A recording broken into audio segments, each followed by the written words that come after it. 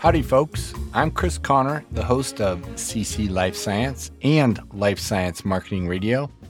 I've got a good one for you today as we discuss a different model for startup valuations. I learned a lot, and I'm sure you will too. Before we get started, I know planning season is coming and the fourth quarter is approaching. Both of those are good triggers to think about creating some new unique content for your business. Regardless whether you are a startup or a mature brand, someone should be telling your story on all the relevant channels. My business is helping them tell that story through video, audio, and text. If you want to know more, there's a link in the description. Now, let's jump into our conversation. Adrian Rubinstein is the co-founder of AX3 Bio, an investment advisory for life science companies and portfolio assessment. He also produces the Bio Business newsletter on LinkedIn. I'll put links to Adrian and the newsletter in the show notes. Adrian, welcome to CC Life Science. Thank you very much, Chris, for having me here. It's a pleasure. Yeah, I'm glad to have you, and thanks to Mark Gannett for introducing us. So our topic today is, assessing a market and putting a value on a company. But let's start with your background. How did you get into this? Okay, it's a long story. I hope that nobody's flagging out after that. But my background is in molecular biology. I got a master's degree in molecular biology. Been working on, for like 4 years, something like that, in basic research in cancer. And after that, I wanted to learn more about what is outside the molecular biology, and then went to get a degree in pharmacy. And after that, I wanted to learn more about the clinical setting. When you study basic science, you don't get access to most of the translational kind of a deal. So I went over there working on a hospital, a big hospital, working on clinical research, helping them with all the epidemiology kind of a deal, working on how to do the protocols, statistics, and all these kind of things. And after that, I said, maybe there's the time to go to the pharma and understand what is going on in the private sector. So I went over there and worked like 10 years in Novartis and also in Merck, but in the US, it's called EMD Serono. I don't know, it's a trademark kind of a deal. But I work over there in medical affairs, BD, a little bit of investment scouting and all those kind of things. And on the side, helping a couple of funds and companies in mostly in Boston, understanding how to show the value proposition, understanding the strategy and all those kind of things, right? And after a couple of years, I said, well, maybe there's a sweet spot to join together two departments that usually don't work together, that is science and economy. And so maybe there's a way in which we can get more science into finance and finance into science and help investors, understanding the full potential on a life science company. That's where we are right now. Nice. All right. So tell us a little bit more about AX3 Bio, and then we'll jump into the actual work and science that you're putting into the finance. Yeah, that's great. As I mentioned 2 minutes ago, it's like AX3 Bio. It's a company that merged science and business and economics to understand what is going on in the company and understand the potential for a company. Life science is a long game, and it's good to understand the science, but it's also good to understand where is the market fit, what is the market that you're targeting, and how the economic framework might look like in this company. Right? So that's the main idea behind the company. Right. So let's talk about figuring out what the market is. And you make your assessment based on the science, if I'm understanding it correctly, rather than some sales projections, which are based on something else. Yeah. So talk about the difference and the advantage. Yeah. Most of the companies, when they want to show how they will be the evolution for the company, try to show you what are the business projections, how much they're going to sell. If it's vials, if it's medical devices or whatever, right? So we said, yeah, that's great. Tell me what are the assumptions and the strategy behind the numbers you're showing me. one of the main things that for revenue companies, which are probably 90% of life science companies, I'm leaving aside the tools and those kind of things that may have a revenue early on, but biotech and all these kind of things, they may take a couple of years, right, to get any sales, if they ever got any sales, right? Maybe they got acquired early. But let's say that you're showing me projections. Okay, what are the assumptions behind it? Do you have any contracts with any company? Do you have any LOI? Do you have anything to back up what you're telling me? So for us, does it make sense to look at the company as how much vials they're going to sell? For us, it's much more important to understand what is the probability for them to get the market that they try to get. You know, the Thompson sum kind of a deal. Okay, what is the accumulated probability for them to get that market? It doesn't matter if it's 2%, 5%, 10%, whatever, right? Investors would like to see like you can target like 10% of your sum because that's huge. But the main idea behind it, okay, what are the assumptions to get the cumulative probability for getting that? Just let's get an example, right? An oncology therapy has an 8% probability to hit the market. So that's quite low. But right now we're getting biomarkers. We're getting a lot of things that are increasing the probability for getting to the market. But for us, the more important thing is that when you're trying to understand which are the nodes or the milestones that a company needs to achieve, each node has a probability of success. And the most important thing is, okay, which is the probability of success in each node for us to understand, okay, you're going to target that market, okay, that's the assumptions that we get. Of course, we have our macro and microeconomists to understand all the balance sheet and all these kind of things, right? But from the macro level perspective, the main idea is to understand what is the probability for you to get that market and not if you're going to sell 10,000 vials or 2 machines. And then when we got all this information into our model, we go what it's called backward induction. And we say, okay, we got this market, we got this probability for you to get it. Okay, that's your value right now. And it's funny because if I tell you which is the framework that we use, that is the real option, it's been used on bonds for, I don't know, maybe 30 years, something like that.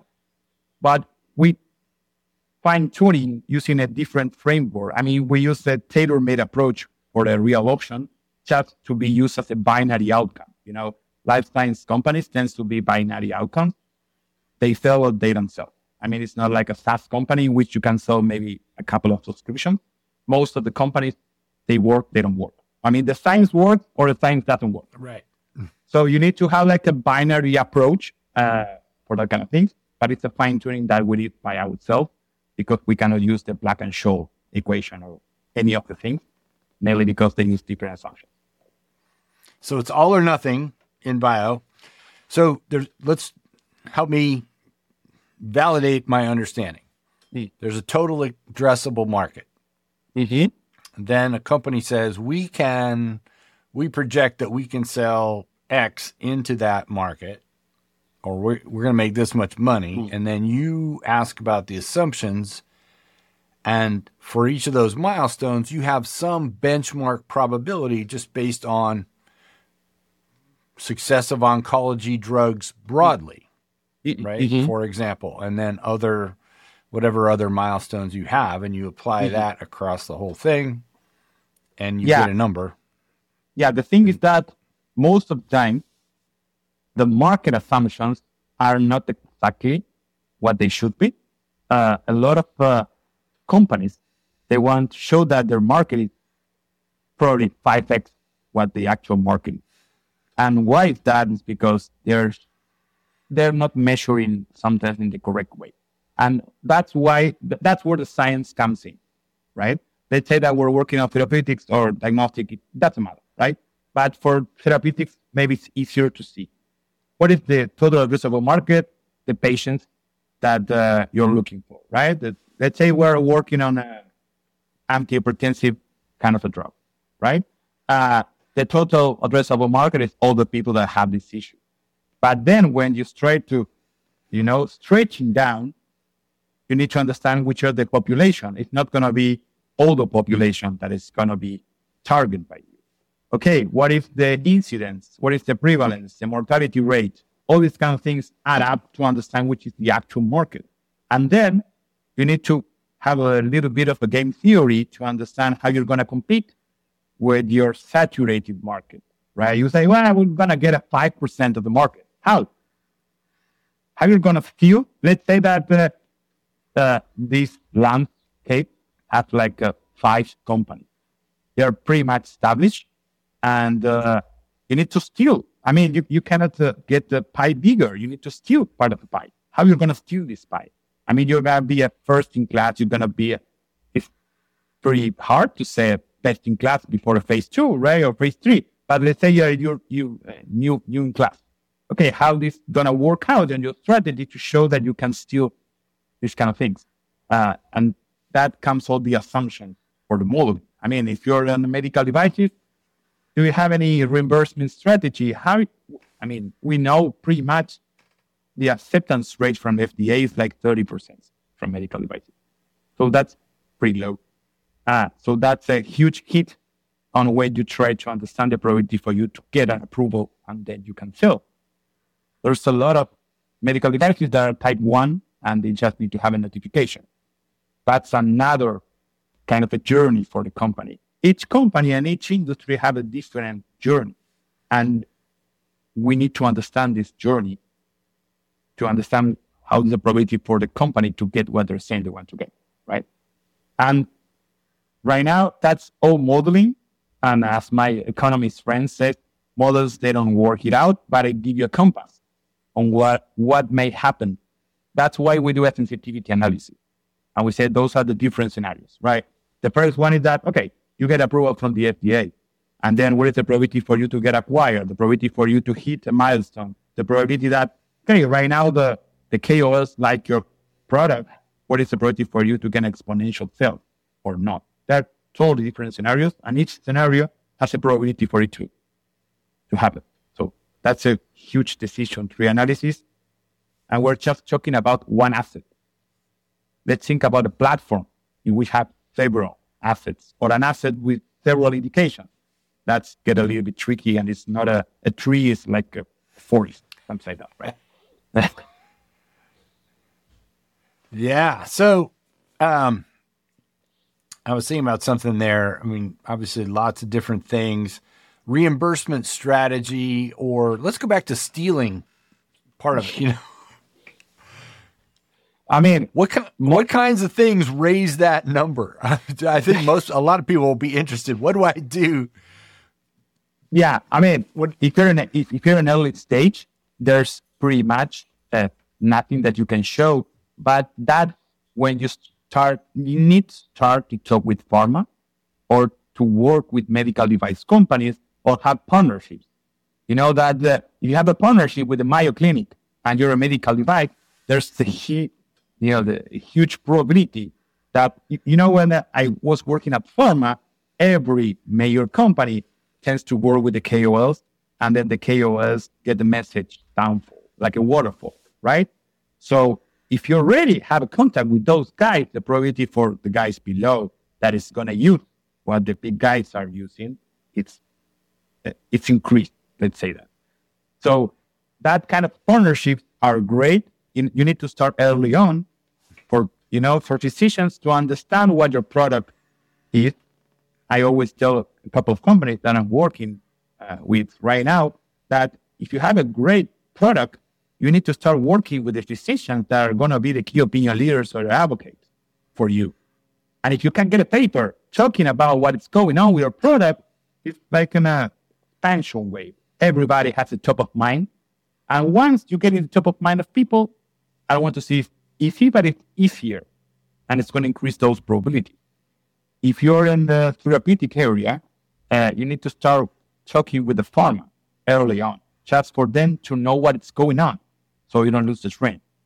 And it's not like, okay, I'm going to do after I have a CMC or a pre-IND approval or whatever. No, you need to start, it's like ants work. You need to start baby steps, and then for people to know what is going on, and then to update them.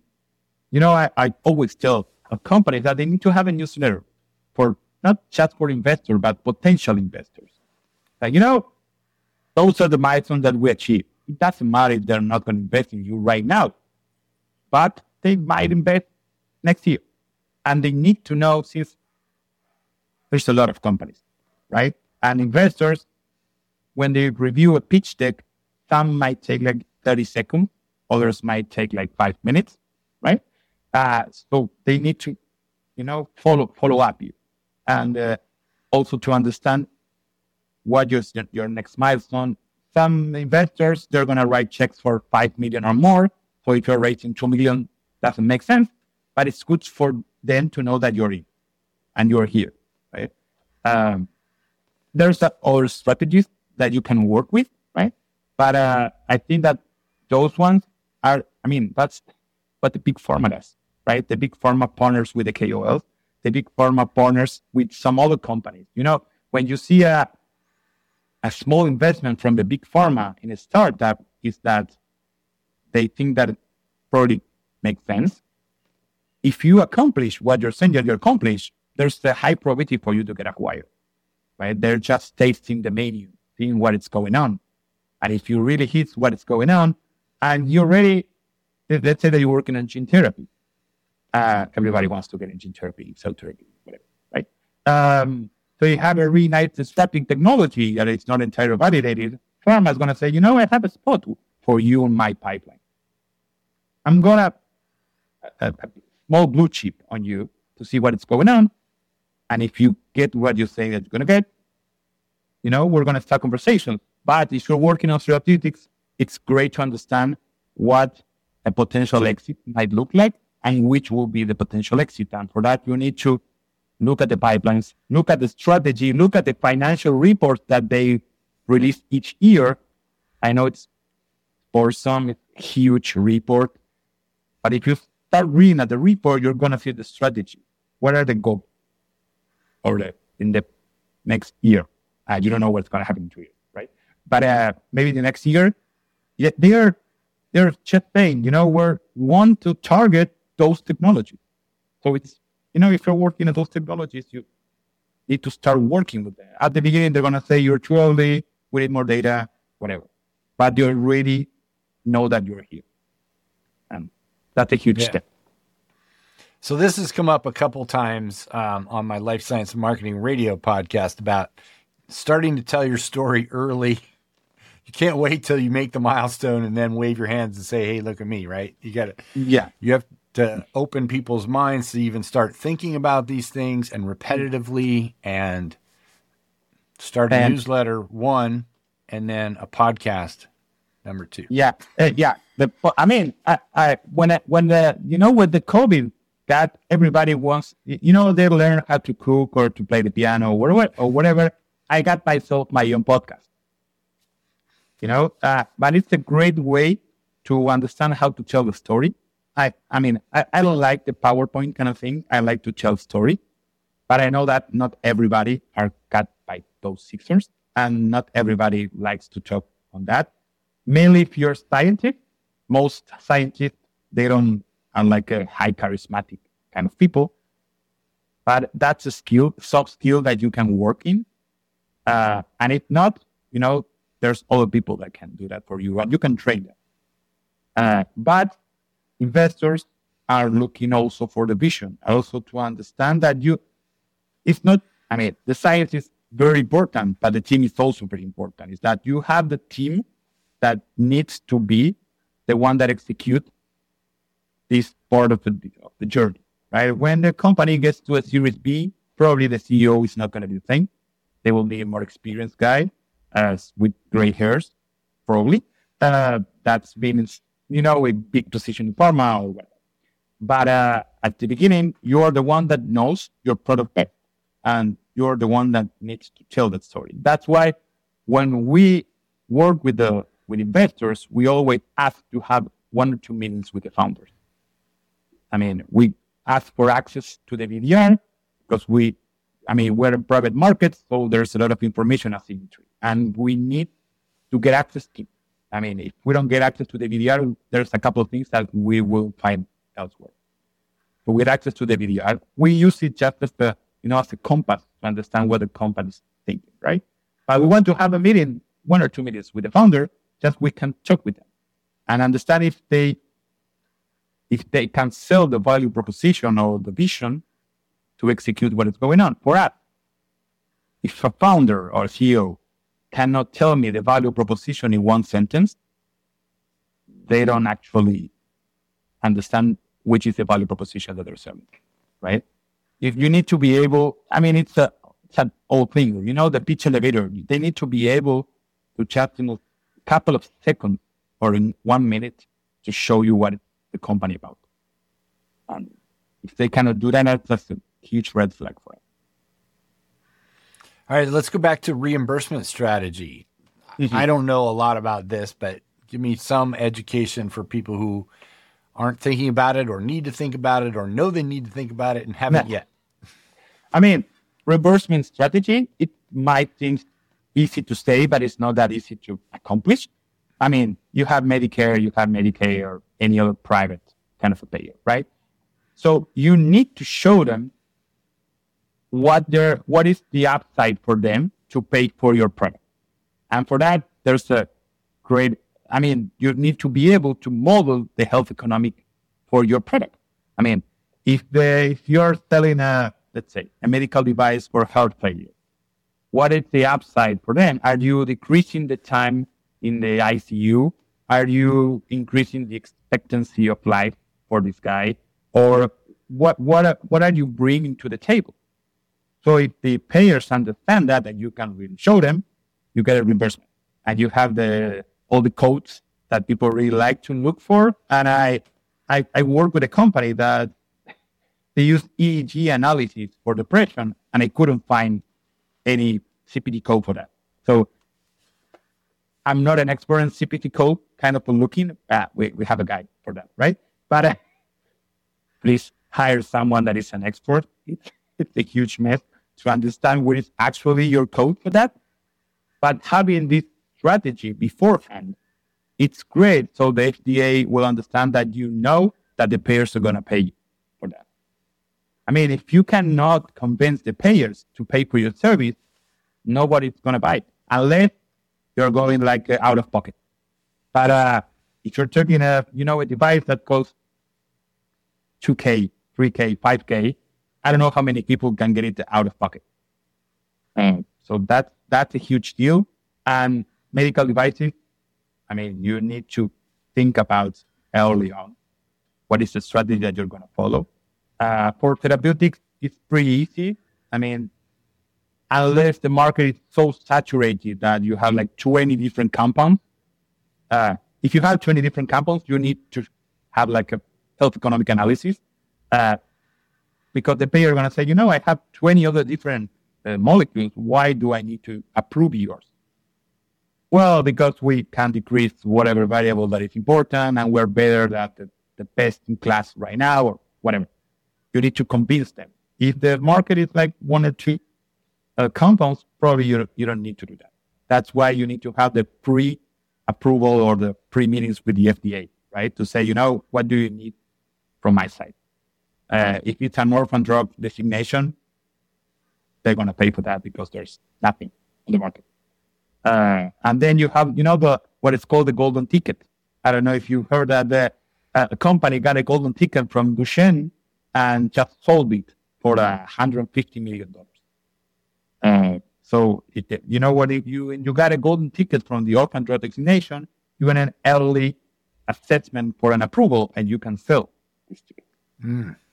That's a different story, right? That's one other thing. But yeah, it's really important. And when we assess the company early on, probably they don't need to have all the strategy in place, but they need to have something working on. If you're a medical device, you surely need to have some payer on your advisory board. And someone that has been working for payers, been working on hospital or whatever, because you need to have this experience. Probably if you have a CEO that already has some experience, that's great. But if not, you need to have someone on the advisory board. That's why the advisory board is so important, because they fill the gaps for the entire team. but you need to have them engaged. You don't need to have an advisor that they work like one a year. Right. There's so many people, or you need people on your team who can think of all these things early on and have a plan. Just like marketing any product, you need to know what the market is and how you're going to get it out there and all the obstacles you're going to need to overcome. So, yeah, and also it's great to have economists on a team. It's because they think differently than scientists. They look at the macro kind of supply chain. I mean, we happened to assess a couple of companies that are economists and understood that there was a vertical integration between one of the companies from the portfolio with venture capital and the company they were assessing, right? And when you have synergy on a portfolio, it makes a lot of sense. But there was economists saying that, you know what? This company can be vertically integrated with this one. And those concepts from horizontal integration, vertical integration, are pretty much economical terms and not science. So you need to have a multi-experience team. I mean, I always like to work on that way. The great thing is that we also have right now, 2 financial engineers. And financial engineers are great at working for valuations. And they understand which is if you're working, understanding that, companies change their risk profile once they advance on the journey. The risk profile in the beginning is not the same at the end. So what is called the WACC or the risk assessment change in every step of the way. I need to be able to understand how this risk change for different scenarios. So they're great at understanding this kind of thing. And the good thing is that most of the thoughts are pretty well known in software or in other industries that are much more mature. Life science is not mature enough right now. So there's a lot of things to work on, a lot of, new assessment and new technologies that can bring from the other industry to try to accomplish that. And that's the great thing about economists, that they've been working on different. So that makes a lot of sense. Right, because scientists, very focused, thinking if we make this thing and it works, we're done. Yeah, exactly. And not thinking about a bigger picture of how it fits with other things and all the obstacles. So when you're talking about risk assessment there, you're not talking about, patient risk or product risk. You're talking about going to market risk, all the different things that could impede you.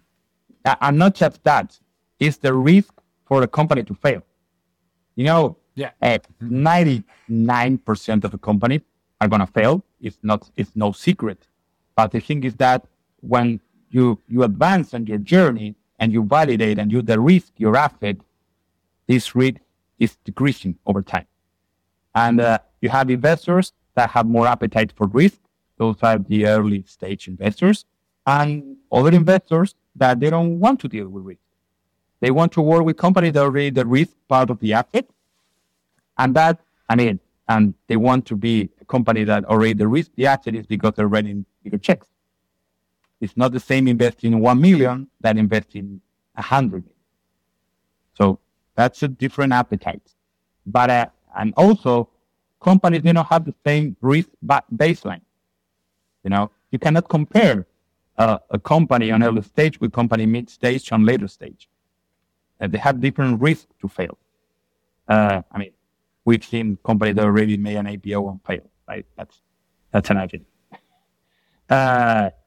But the risk is also from the science side.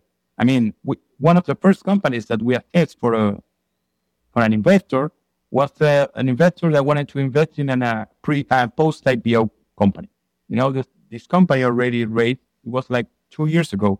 They already raised like $400 million.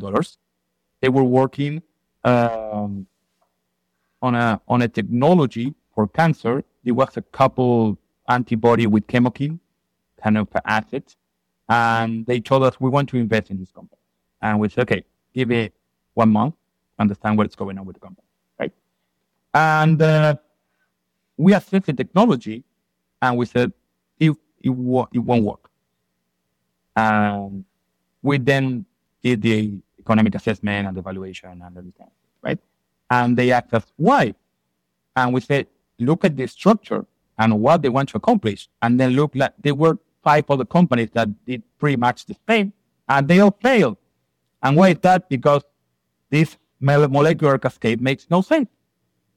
And the stock value at that time, I don't recall, if I recall well, was like $60. And we said, it's going to fall. Do not invest in that. And they said, okay, great. Do you know which is the value for the stock right now? 0. $4. I mean, because they have some physical assets or something. Yeah, I mean, they have a therapeutic asset, but that wasn't the whole deal. The company had a new appointed board, and they were selling the shares. So we said, look at the CEO and the COO, they're selling the shares. I say, that's a huge red flag. You cannot sell your shares. I mean, you're the chairman. So it wasn't, I mean, we got some information from the phase 2 a couple of months ago, and they failed the primary endpoint. And we knew this was going to fail, right? But that doesn't happen all the time. Some other thing, I mean, we come out with a company that is in early stage, right? But they're using AI for self-reprogramming. And that's, for me, was what blew my mind. I mean, they haven't validated entirely what is going on, right? But just thinking about how disruptive the convergence between 2 different technologies, right? We're working on self-reprogramming and AI to show us which are the different metabolic pathways that we need to change. And that's huge. I mean, I wrote a newsletter a couple of weeks ago about that, how they can change the transplant industry. Will they succeed or not? We don't know that yet, right? But, you know, this is not, I mean, there are 2 different ways of doing innovation, right? There's the incremental innovation and disruptive innovation. Disruptive innovation, we cannot get the light bulb from incrementally make it more efficient, the candle, right? So that's disruptive. And those technologies are disruptive. We're going to see, you know, the game theory that in any industry, at the end, it's going to be like 5 different companies because the other ones are going to eat each other, right? So we're going to see which are the ones that are going to be at the finish line. That's it. Well, Adrian Rubstein, this has been fantastic. I've learned a lot. I'm sure people listening have learned a lot, opened their eyes to all the things you need to think about beyond the science and minimizing your risk and having people thinking about all those things, and appreciate sharing how you think about those things and measure valuations. So Thanks for joining me. No, thank you very much, Chris, for your time. And I mean, you can look for me on LinkedIn or wherever. If you need anything, people just can send me a DM or whatever. I'm here. Awesome. Thanks so much. Thank you very much. Have a good day. Okay, that was a stretch for me. Financial analysis is way outside of my comfort zone, but it was also fascinating. Nevertheless, I was inspired to learn more about real option models. I found an article from McKinsey that explains how they are not only useful for valuations, but also as a strategic guide to understand what levers can be used to optimize an investment. There's a link in the description for this episode on my Substack. As always, if you listen to this podcast, someone else you know should be listening also. Please do me the favor of sharing it, won't you? I'll appreciate it very much. And I'll be back soon with another episode. Bye-bye.